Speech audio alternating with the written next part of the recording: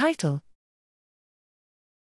Characteristics and outcomes of patients with COVID-19 at high risk of disease progression receiving sotrovimab, oral antivirals or no treatment in England.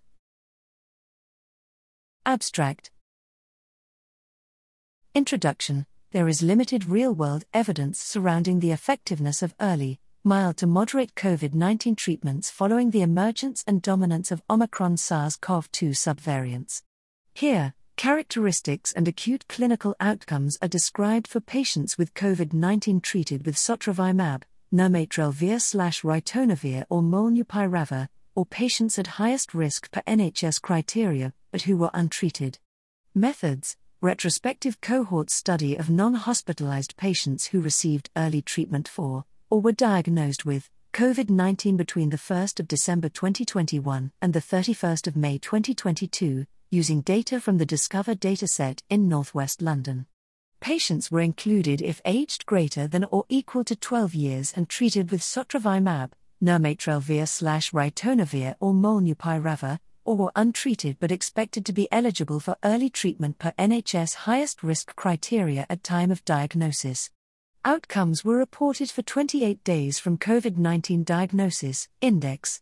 Subgroup analyses were conducted in patients with advanced renal disease, those aged 2018 to 1964 and greater than or equal to 65 years, and by period of Omicron BA.1, BA.2 and BA.5, post-hoc exploratory analysis, predominance.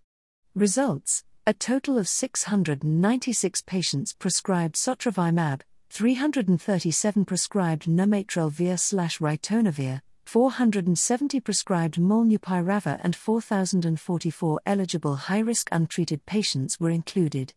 A high proportion of patients on sotrovimab had advanced renal disease, 29.3%, greater than or equal to 3 high-risk comorbidities, 47.6%, and were aged greater than or equal to 65 years, 36.9%.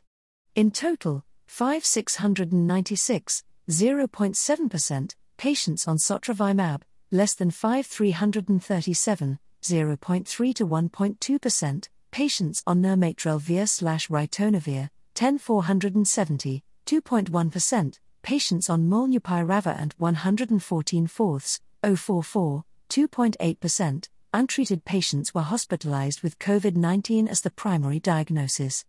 Similar results were observed across all subgroups and during Omicron subvariant periods.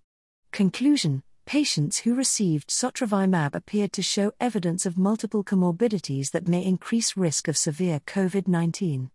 Low hospitalization rates were observed for all treated cohorts across subgroups and periods of predominant variants of concern. These descriptive results require confirmation with comparative effectiveness analyses adjusting for differences in underlying patient characteristics.